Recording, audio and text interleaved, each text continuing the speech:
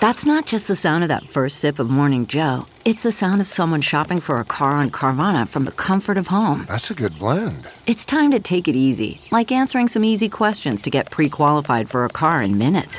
Talk about starting the morning right. Just like customizing your terms so your car fits your budget. Visit Carvana.com or download the app to experience car shopping the way it should be. Convenient, comfortable. Ah.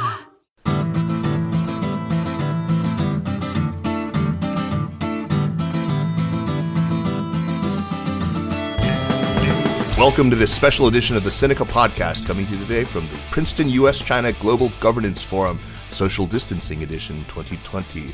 The Sinica Podcast is produced in partnership with SupChina, which, as you should know by now, is the best way to stay on top of all the latest news from China through our email newsletter, our website, our app, and our growing range of podcasts and videos. It's a feast of business, political, and cultural news about a nation that is reshaping the world. I'm Kaiser coming to you today from my home in Chapel Hill, North Carolina. Before I introduce my guest today, I want to thank the organizers of this terrific event, which I've had the honor of participating in a few times now, and it's always just wonderful.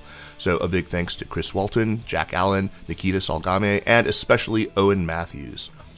So today I am honored to be joined today by someone I deeply admire, a constant source of wisdom and sensible thinking of just the very sort we desperately need right now. Susan Thornton is a career Foreign Service officer whose career in diplomacy spanned almost 30 years so far. Hopefully it'll keep going. Culminating in her appointment, of course, as Acting Assistant Secretary of State for East Asia and Pacific Affairs. She left office in 2018 and has since been an unflagging champion of a more sensible American approach to China and of the restoration of diplomacy to a place of prominence at a time when it is increasingly overlooked as a tool of foreign policy and statecraft. Susan is now a visiting lecturer in law at Yale Law School and senior fellow at the Paul Tsai China Center. Susan Thornton, welcome back to Sinica. Thanks, Kaiser. It's great to be with you today. And I have to say, I'm so impressed. It's a Saturday morning in August, and we have a whole bunch of listeners on this program. So thank you all for being with us. Yeah, thank you so much. It's really great to be here. From where I sit, it looks to me like the Trump administration has not just neglected or undermined or abandoned the norms of diplomacy, but it's actually worked to just completely subvert, cripple, and destroy diplomacy as a tool. You've had a front row seat to this whole process, at least during the first period of the Trump presidency. People often speak of sort of distinct periods at the State Department. So maybe can you characterize how diplomacy fared during your time there under Rex Tillerson and then how it's been under Mike Pompeo? Sure. Thanks. Well, I think the first thing that we have to all acknowledge is that the Trump administration, I don't think, really was prepared for the victory that they won in November 2016. Had not really set up an infrastructure for handling foreign relations, and the transition was pretty rough in that department. We had a landing team that came into the State Department, in I think it was probably December, but it turned out later that landing team really had no connection to people in the Trump administration, and were working on things that the Trump administration had not really, kind of authorized. They were sort of on their own. And so we were working through a normal transition at the State Department, preparing all kinds of policy papers, recommendations, proposals, backgrounders to be read by this landing team, which then sort of was a whole wasted effort because nothing really took hold. Once Rex Tillerson was finally nominated, which did, if you recall, take quite a long time. And then his confirmation process was done in pretty short order, but he finally got to the State Department sometime in, I think it was February. We basically had to start over again at that point. So, things were very slow in getting off the ground foreign policy-wise with the Trump administration. But one of the things, of course, that happened very early on, I think it was the first day of the administration, was the announcement of the intention to not go forward with the Trans-Pacific Partnership, the TPP, which had been a real cornerstone in the Obama administration of efforts to try to manage the challenge of integrating China's huge economy into the international system, and to try to have a higher standards sort of set of rules for navigating that. So, when Tillerson came in, he had to deal with a whole bunch of issues right off the bat. Russia was a very hot issue, obviously, because of the election controversy. China was definitely on his radar, but it was kind of farther down the list. He was, trying to figure out, it was obviously a huge strategic question, the approach to China, how to handle its rise. He was also, as a previously being a CEO and executive of ExxonMobil, but never having worked in government, he was a complete stranger, as were many in the Trump administration who came in, to the ways of government and the bureaucracy and all of that. And so I think, it was a very slow start. Tillerson did hold these weekend seminars where he tried to map out, and he was a very strategic guy, had a very sort of long-term planning view, and wanted to map out kind of where the U.S. was going, where its long-term interests lay, and what kinds of approaches should be taken on various problems. And so I got to participate in some of his weekend sessions on China, and that's where he sort of developed this idea of coming up with this diplomatic engagement through these 4 high-level dialogues. He was very focused on trying to enumerate U.S. priorities with China, and seemed to be of the opinion that we had not prioritized well on foreign policy issues in the past, which is something I frankly sympathize with. And so, he sort of set in motion a lot of strategic efforts that weren't really similar to what the Obama administration had done, but weren't significant breaks with past policy. And so I think that period under Tillerson, we worked very hard right off the bat on North Korea, which was an urgent question, and it was the first policy process that we did. And that actually ended up looking quite normal from the perspective of how we handle foreign policy crises in previous administrations.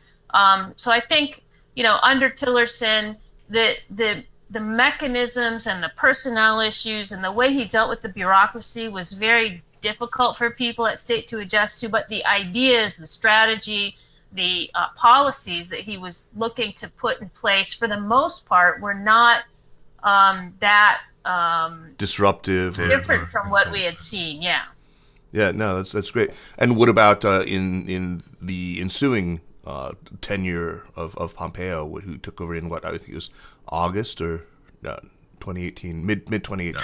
Yeah, no, he came in May, actually, I think. Right. Tillerson left in March of 2018, and Pompeo was in place and confirmed, I believe, by May, if I'm not mistaken. And then we had the Singapore summit with the North Koreans in early June.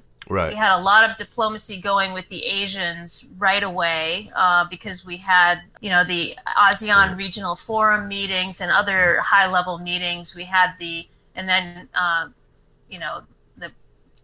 preparing in November for big Asia summit meeting. So, but the North Korea diplomacy was first up on the docket, and that's where we saw a very different approach. A lot of people were cut out as soon as Pompeo came in. The person who worked for me on the Korea portfolio, Jo Yoon, left. A lot of people, at that point, sort of fell by the wayside in the way Pompeo wanted to do things, and he brought in a lot of his own people right away. I didn't really participate in a lot of Asia diplomacy once Pompeo came in, and it became pretty clear to me, even though I'd already had my confirmation hearing, et cetera, that, Pompeo was probably going to be looking to move in a different direction personnel-wise on Asia. It wasn't so clear when he first came in that he was going to be so focused on China, because at that point, finally, Robert Lighthizer had been confirmed, and it was clear that Lighthizer was going to take the lead on China, interactions, because the only thing that the president was focused on at that point still was the trade issues with China and not much else. Right. So the culture, though, seems to have taken a real change at the State Department. Give us a sense of that. From the outside, at least, it just looks like these cartoonishly macho figures in the Trump administration really seem to set a tone that, disparaged diplomacy as sort of weak. Is that a fair characterization? I think the major damage that's been done to a lot of our institutions, but especially diplomacy in this administration, has come from this penchant for talking about things in terms that are very strong and very weak. And you hear that kind of language from the president constantly in his Twitter feed and in his remarks. He's always talking about things being very strong or very weak, or people being very strong or very weak, or moves that we make being strong or weak. And I think, in his mindset and in the mindset of a lot of his lieutenants, diplomacy, which inherently involves, imposing constraints on oneself, a negotiation, a compromise, considering the interests of others, is weak. And, this administration, and particularly the president, in my view, has never liked anything that is felt to be or seen as a constraint on his freedom of action. And, international rules, diplomacy, agreements, treaties, that's all things that are constraining. And so you see him kind of from day one really like pulling out of agreement after agreement, treaty after treaty, not wanting to enter into negotiations that will be seen as constraining in any way U.S. freedom of action. And you have a lot of this discussion about U.S. sovereignty, and that's really a code for not imposing or agreeing to impose any constraints on our freedom of action.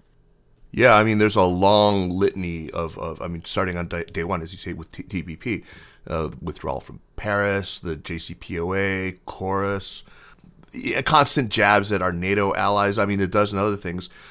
It wasn't just China then where the norms were upended. I think a lot of the pathologies of the Trump White House when it came to diplomacy, those all came out during the impeachment hearings, where we learned a lot about the deliberate circumvention of diplomatic channels and of process. Were we seeing anything similar to this with respect to China?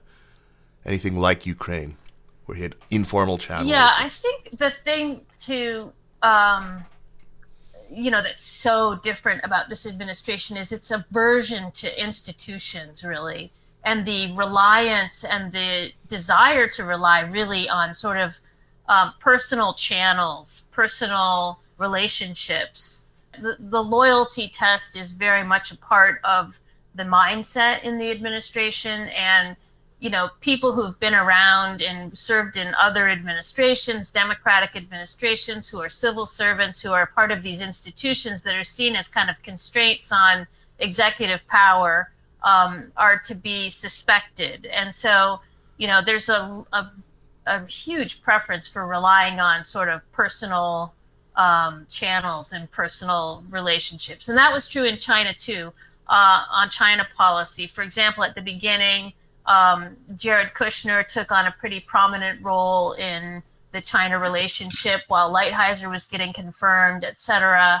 Right. Ambassador Cui Tiankai in Washington had several meetings with Jared Kushner early on. We had Ivanka and Jared and the children showing up at the Chinese embassy for the Chinese New Year celebration, et cetera. And you saw this kind of personal and family diplomacy early on with actually the Chinese President Xi Jinping when he came to Mar-a-Lago with his spouse. The children, were there, and the whole family was there, and singing Mo Li Hua and all that. Right. Exactly. Right. So I think, the other thing is the sort of president's penchant for calling up friends to consult on various issues, and this was true, of course, also in the China relationship, where early on when they were negotiating the trade deal, we were trying to organize a lot of big deals to be signed when the president went to visit Beijing in the fall of 2017.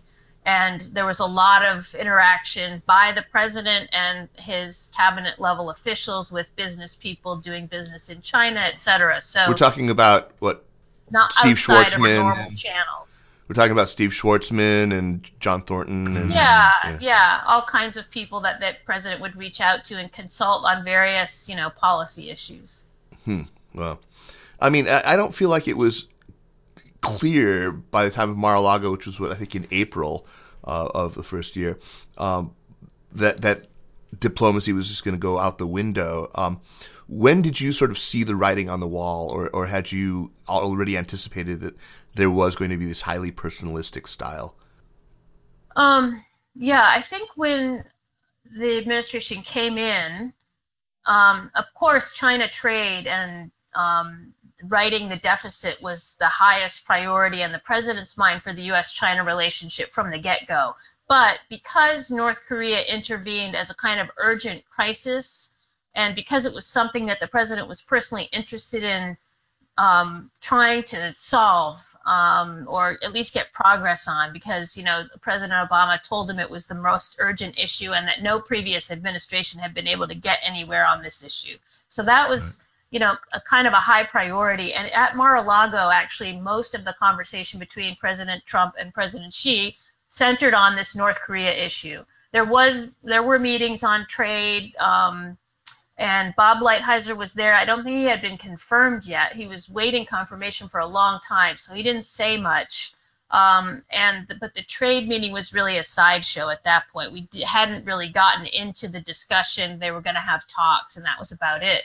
By November, when President Trump went to Beijing, the business deals was a centerpiece of his visit, but I think Lighthizer at that point had only just been confirmed. So really the trade talks still hadn't really started yet, and they were still working on North Korea. We were ramping up this maximum global pressure campaign and putting sanctions on, which the Chinese were going along with, and we were working with them to try to get progress on the North Korea issue. So the change really happened once President Trump got his meeting with Kim Jong-un set up for Singapore in June, and then you saw the tariffs come down on China right before that meeting. I think probably in May is when they unrolled the first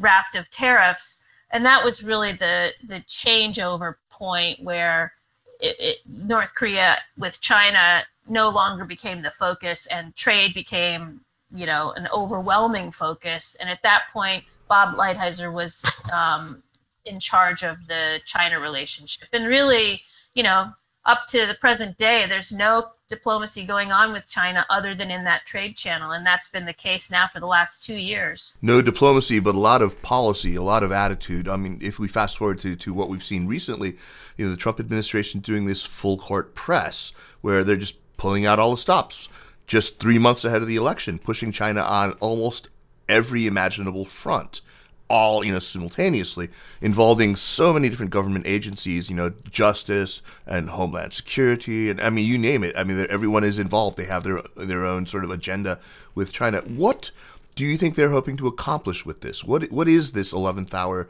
scramble to burn it down? Yeah, I mean, it's a very good question, and I've been on record as saying it's not clear that there's any real goal, that could be construed as sort of in the U.S. national interest. I mean, the only thing that I've heard people say that are working on, kind of putting into effect these actions is that, the idea is just to do a lot of damage to the Chinese economy because we're so worried about our competitiveness vis-a-vis the Chinese economy, and if we don't kind of inhibit China's development path now, when it's less strong now than it will be in the future, we'll lose our chance, quote unquote. This is the mindset of the people who are doing this. I'm not saying it makes any sense or that it's a worthy goal of trying to accomplish or that it's even possible to accomplish, but this is what is the generally accepted underlying impetus of a lot of these actions, I think. Just to make it harder for Biden to do anything like a reset, as it were. Make it harder for the next administration. One thing you got to recognize, I mean, there are people in all kinds of places in the national security industrial complex that is in Washington and surrounds Washington that have a lot of interest and have for a long time in seeing this kind of, more muscular approach to China. And, those people have been inhibited from pursuing some of these more extreme measures by people who are looking, overlooking the entire landscape, not just of U.S.-China policy, but of U.S. foreign policy and of U.S. policy in general, and how does our domestic and foreign policy fit together. So, of course, the president has the broadest view on that entire landscape of U.S. interests and how everything fits together and how complicated it is. People who are focused on these kind of actions have a much more narrow agenda, a much more finite set of interests that they're interested in pushing, and they have very negative attitudes toward China. So they've been waiting a long time to be kind of unleashed to pursue, the kinds of ideas that they've been coming up with for years in many cases. And I think what we're seeing now is just the unleashing of a lot of, free radicals in the system that have always been there but have been contained. Yeah. Susan, let's talk about the decision to close the Chinese consulate in Houston and China's response to it, shuttering the U.S. consulate in Chengdu, where you'd spent some time. What did you make of all of this, of not only the U.S. decision but also the Chinese response? Yeah, I think it's very inexplicable, really. The explanations, obviously the U.S. took the first move in, suddenly closing Houston with no notice and no discussion with the Chinese, apparently. That, is something that would normally only be seen in very extreme circumstances. The last time we closed a consulate was also in the Trump administration, actually, and it was the Russian consulate in San Francisco, but that was preceded by a long back and forth with the Russians, a sort of tit-for-tat spy expulsions, and a whole series of steps that also surrounded the controversy over the 2016 election interference issues. So, to do this suddenly with Houston is not really that comparable, but I understand that they did look at the Russian experience in coming up with this action. So I'm not sure why or what that means. But, it was, I think a very sudden action, a very drastic action. And, I think the Chinese response in shutting Chengdu was something that, everyone that I know that watches China expected once the Houston consulate was suddenly closed. And, we actually have an extra consulate in China because we have Hong Kong. And that's always been seen as a separate mission, so kind of a sui generis kind of status for that consulate. Does not totally considered a China consulate as the others are, but given that we've most recently passed a whole bunch of executive orders and pieces of legislation to equalize Hong Kong's status with the rest of China, you can imagine that the Chinese are bringing up the fact that now we have more consulates in China than they do in the U.S., and we could see, more tit-for-tat kind of diplomatic reductions, I'm afraid, in the future. Speaking of diplomatic reductions, one thing that we were chatting the other night, and you were talking about a pretty steep fall-off in the number of people actually young people taking the Foreign Service exam. Can you talk about that and what the numbers you're seeing are and what this, betokens? Yeah, we've always had a really robust response in applications, people wanting to take the Foreign Service written exam in the past, but I think it's really significant, the drop in numbers that we've seen. Normally we have more than 20,000 people a year that take the written exam. In the most recent year, I think they said it was down to about 7,000. My God. Yeah. And I've heard that the number of applications, and there's a series of steps. So the written exam is the one that's sort of the most open to the public. Once you make it through that, there's a series of more steps you have to get through. But that the numbers of the pool of applicants is down to a quarter of what it formerly was. So, what I think this signals is a real sort of falling off of idealism among people who, used to really want to be out there in the world and working on behalf of the U.S. government, dealing with foreign countries and, sort of promoting U.S. influence and U.S. culture and U.S. exchange and U.S. interests out there. And maybe what we're seeing is people have a bit more skepticism about that than was previously the case. I mean, I don't really know. I mean, I think there's probably also, given just the rhetoric about government and authority in this country over the past 3 years, a diminution of people's kind of thinking about public service. I hope that's not the case. And I really want to encourage people who are interested in, foreign countries, foreign languages, cultures, working on behalf of U.S. interests, U.S. values, to join, to take the test and join the Foreign Service. It's a wonderful, wonderful career, and it's a great life. And yes, you have to work for administrations of varying stripes, but in general, U.S. interests should be long-term and enduring, and defending those long-term and enduring U.S. interests should be something that any American, can feel good about doing. And I think, that they will feel good about doing that. Susan, last year I approached you about getting involved in this informal group that I was helping to put together. And you were here in North Carolina giving a talk, and we had coffee together. And he asked me 2 questions, and it's really stuck with me. I got the sense they were sort of vetting questions, or they were a litmus test of sorts. The first question was, I don't know if you remember this, but do you believe that U.S. foreign policy can have a real impact on the way that Beijing behaves? That's the first one you had. And I answered, well, yes, naturally. The second question was, do you believe the government of the PRC under the Chinese Communist Party is the legitimate ruling party of China? To which I also answered yes. And you smiled, and I had apparently passed the test. Can I ask you to explain why you believe that these were essential questions to get a fix on my position? I mean, presumably there are people who would answer no to both questions, and we'll talk about that. But what is it about those answers that would preclude you, the no answers, that would have precluded you from working with people who answered that way?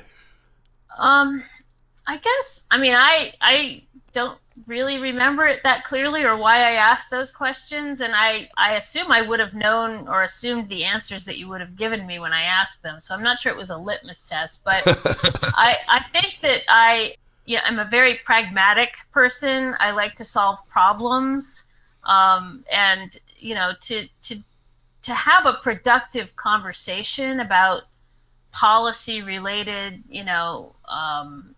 kinds of analyses and proposals and recommendations. I mean, you really do have to believe that there are things that can be done that will affect in some way, influence in some way, the future behavior of your counterparts, in this case, China. And I've worked in many, many countries, so I come at it more from a generalist perspective. I worked in very difficult countries, actually. I worked on North Korea, I worked in Turkmenistan, I worked on Russia. So China's not the only tough case that I'm familiar with, but in all cases, I believed, and I think we have to believe that what we do makes a difference, and that there is the possibility for change on the part of that counterpart. Right. Well, before we get to that second question, let's drill down a little bit on that first one. It seems like right now it feels like there are 2 maybe impulses that animate this idea that you can't change China. You've heard this a lot recently. One is maybe a better one. It's an impulse to humility out of this reaction to the hubris that I think a lot of people rightly feel Americans often suffer from. That's not maybe such a bad thing, but the other is out of a kind of fatalism or helplessness or pessimism, this idea that China is just going to go its own way no matter what we do. Nothing that we do is ever going to make them, more like us. And so we might as well accept sort of the natural state is enmity. That pessimistic view is also tinged with, I think, a lot of essentialism. It just says there's this unchanging nature of China or the Chinese Communist Party. How do advocates of diplomacy counter that idea? I think there's a third impulse, too, which is the whole Sun Tzu crowd who says basically China's got a 100-year plan. Right. It's on a march to take over the world and completely immutable, and there's nothing you can do to, change that. And if you think you can change it, it's just because they're hoodwinking you, because they really have this malignant intent and they're just fooling you. So I think those are all, kinds of attitudes or positions that I was trying to get at with that question, because I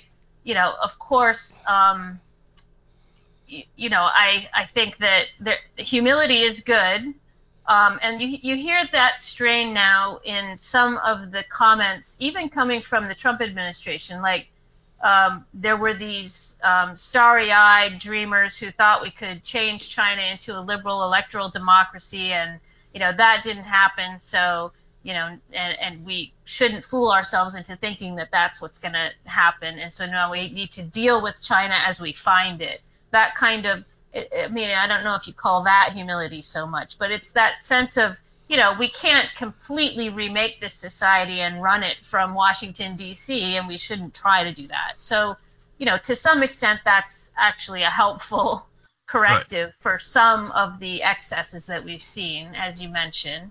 But then the other two vectors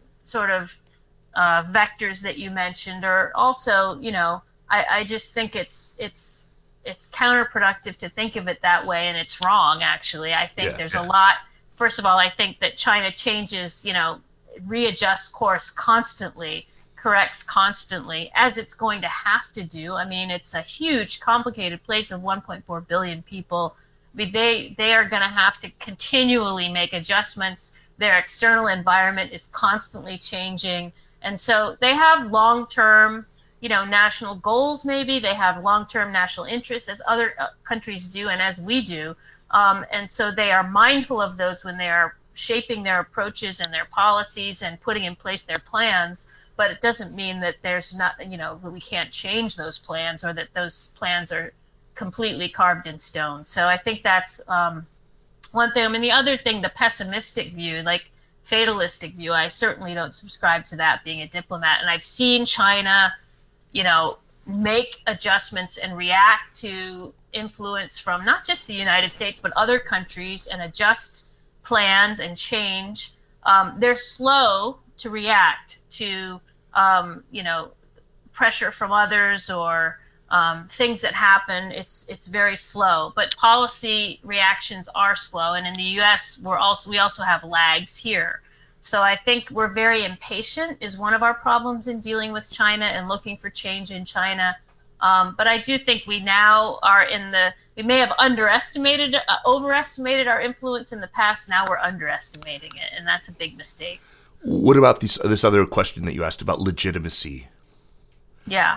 Well, I mean, I just got finished reading John Bolton's book, and so that sort of reminds me of this issue, which is, you can't do diplomacy if your solution to every problem is regime change. I just think that the Chinese Communist Party's been around now for quite a while. It has, a pretty big reserve of legitimacy among the Chinese people themselves, which I think a lot of people in Washington don't recognize or don't, give enough recognition to or credit for. Right. They dismiss those polls as just the result of censorship, brainwashing, what have you, right? Coercion. Right. And there may be some of that, but the reality is, in my view, if there was an election held for the leader of China today, that Xi Jinping would win that election. So, and I just think people are not operating from the plane of reality when they think that, the Chinese government, Chinese Communist Party is not seen as the legitimate government in China, or that we could somehow easily, make a change, and that would somehow bring about make all of our dreams come true. When Mike Pompeo gave his speech last week at the Nixon Library, I don't think I was alone in thinking he was deliberately telegraphing, delegitimation with his choice of words. He was emphasizing the good Chinese people versus the bad Chinese Communist Party, which is, increasingly common. You hear it all the time. He also insisted on using the title General Secretary, Xi Jinping, rather than calling him by the name that Beijing prefers, which is President. Whatever the truth of it is, generally states get to decide the title by which their leaders are addressed, but he broke with tradition on that. What did you make of that? And again, what would the sort of pro-diplomacy approach have been?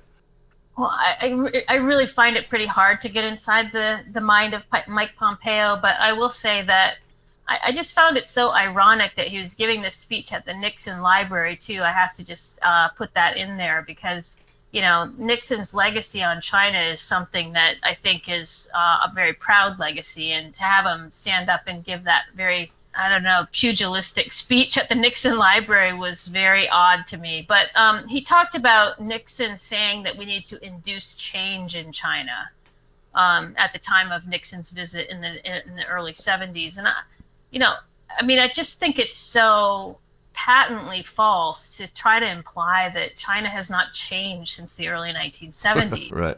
And that the U.S. has not had a huge part in inducing that change. And even, as they are constantly now saying, China's not free, China, there's no freedom. The Chinese society that you and I know today is vastly more free than what Nixon saw in the early 1970s. And I think we should feel good about that and take credit for that. And that is part of Nixon's legacy, which, should be a proud legacy, frankly, from where I sit. So I think, he's talking about, I thought Pompeo was pretty careful to and this was certainly probably lost on people in China because it was such a finely, kind of honed and complicated message. But I thought what he was trying to do was say, we're not trying to overturn the Chinese Communist Party, but we want the Chinese people to try to change the Chinese Communist Party into something that looks more like us, which, is a very fine shade of gray right. and from regime change. And, it's just we've been through this so many times now in the recent past. I have to say the post-Cold War period has not been good to U.S. foreign policy, I don't think, because, it started with the Frank Fukuyama, the end of history, and just gave us to think that there was a lot more that we could do to change countries and remake them in our image than actually turns out is possible to do, as we've seen. And so the idea that, we would want to even run China remotely from Washington or think that we could install some government that would do a better job than the Chinese Communist Party's done is beyond hubris. And if you look at what the Chinese Communist Party has done for China in the last 40 years, it would be a tough comparison with just about any other government in any other country in the world to see a similar level from the perspective of the people who live there of advance. And so I think, we've really got to recalibrate our approach into something that's a little bit more realistic. Yeah, so let's talk about that, how we can restore diplomacy. Because there's a lot of difficult questions that we've got to address. You've talked about diplomacy before as something that's ultimately centered on respect. Can you unpack that idea a bit? Talk about what you mean by, centering diplomacy on respect. Well, I think in order to even have diplomacy happening, you've got to maintain a certain level of decorum so that you can talk to counterparts. And the thing that the U.S. has not been good at with respect to diplomacy, even before this administration came in my view, is we haven't been very clear on a prioritization of U.S. interests in the world, and we haven't paid much attention to what other countries' interests are. And that's the key, to diplomacy and to negotiating and to sort of making progress and getting things that you want is to know what you want and to know what the other guy wants. Right. And we haven't really done a very good job of that. But in order to get at that, you've got to be able to talk in detail with counterparts, listen to them, hear what they're saying, have good analysis by people who are, on the ground and know what's going on in a place. And you've got to have a certain amount of respect for the people that you're sitting down with, even if they're from a government that has a different ideology than yours, even if they have a different set of interests than you have. In order to get progress, you've got to, and we're seeing this in spades with North Korea. We've tried meeting at the highest levels and having a quick 15-minute, try to get an agreement done. It doesn't work like that. You've really got to unpack a lot of history, a lot of, why is your interest so important in this area? And is that really the bottom line? And if you can't have those conversations with counterparts in a respectful way, you're not going to get anywhere. And we've basically not gotten anywhere for now several years on any issue because we're not really talking to anybody like that. Yeah, I feel like, we ought to at least have some sort of version of the Hippocratic Oath. We have this weird urge to get ourselves into worse situations because we have to do something. It's always, we have to do something. I feel like rather than do something, maybe trust the diplomacy and maybe at least do no harm, right? I mean, God, anyway. Diplomacy has really been kind of undercut by this sense that we talked about earlier that it's somehow weak. It's it's for appeasers, right? And I think what the U.S.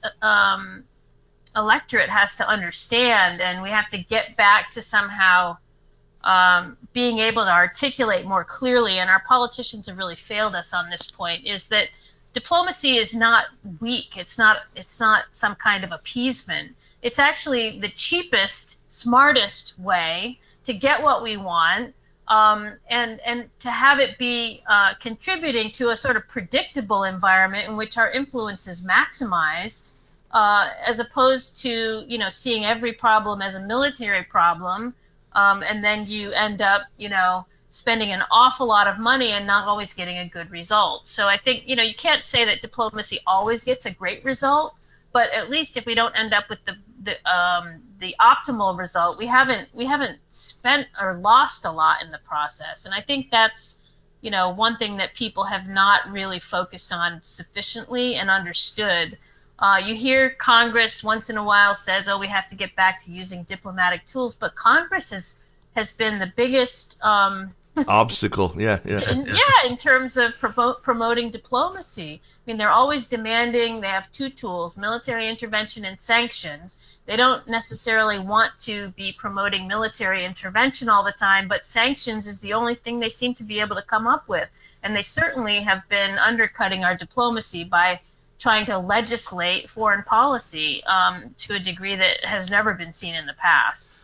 So I think there are probably a lot of people who are like me, who are deeply concerned at the precipitous decline in U.S.-China relations right now, and who really recoil at the unhelpful stridency that comes out of the Trump administration, but who still see a values-centered diplomacy, human rights as a really important piece of diplomacy. They're horrified at what's happening right now in Xinjiang. They're really, really worried about the situation in Hong Kong. These people are understandably having a very difficult time of things. They don't want to be silent on issues that they care about, but they also recognize that very little that they do, that the U.S. is doing, is actually having much of an effect. What do you say to people like that? I mean, you must encounter them daily.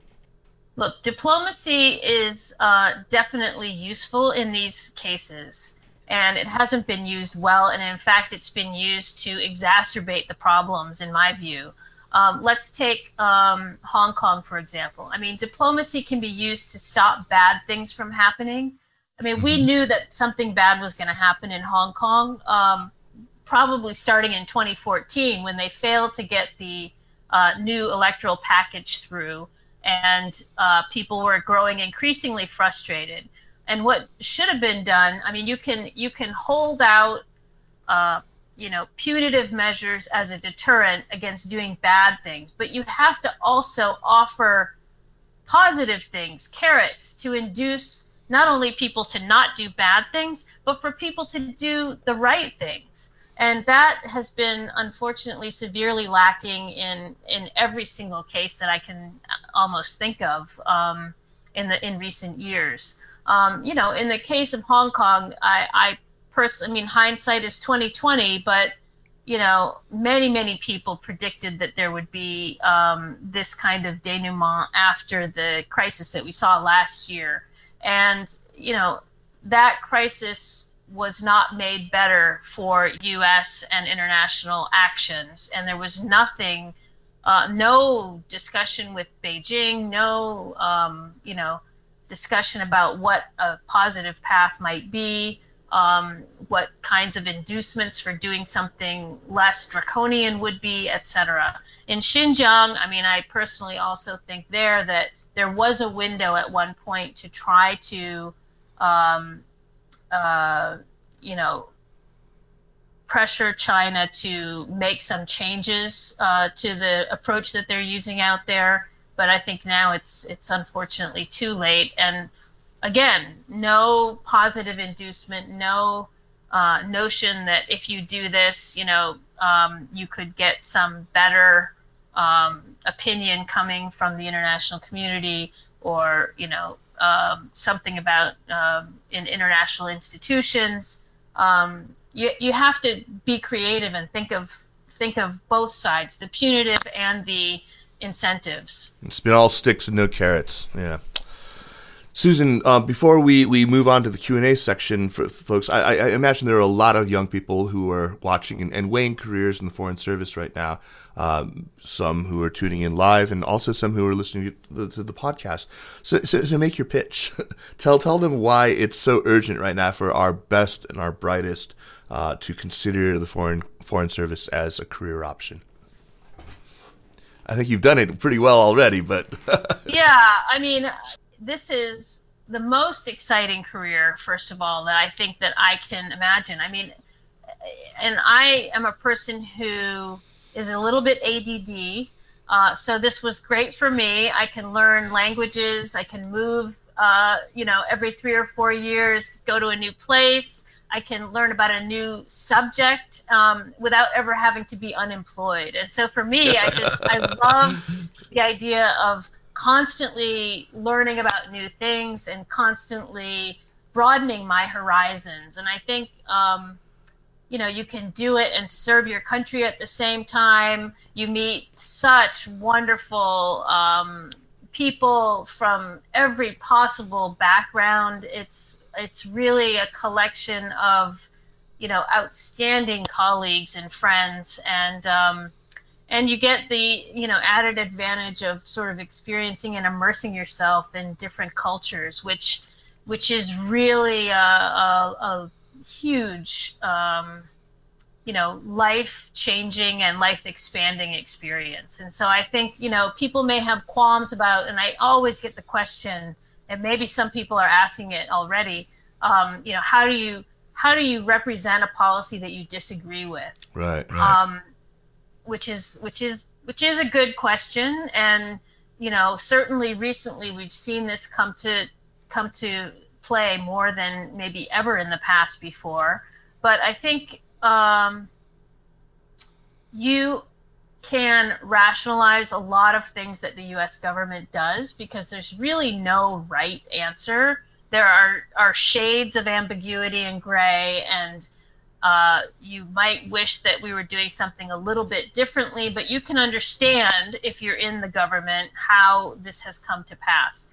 But everybody has their line that they won't cross, and at that point, you might have to make a decision to do something else. But for most people in the U.S. government who are very smart people and very principled, they can find a way to manage that tension. And it is a tension, but I think it's a tension that you probably have in every job, no matter what you're doing. So I don't think it should inhibit people from going forward. And of course, you have the chance to have an impact on U.S. foreign policy going forward, and you have a chance to make the world a better place. And I think those are all really worthy goals for anybody.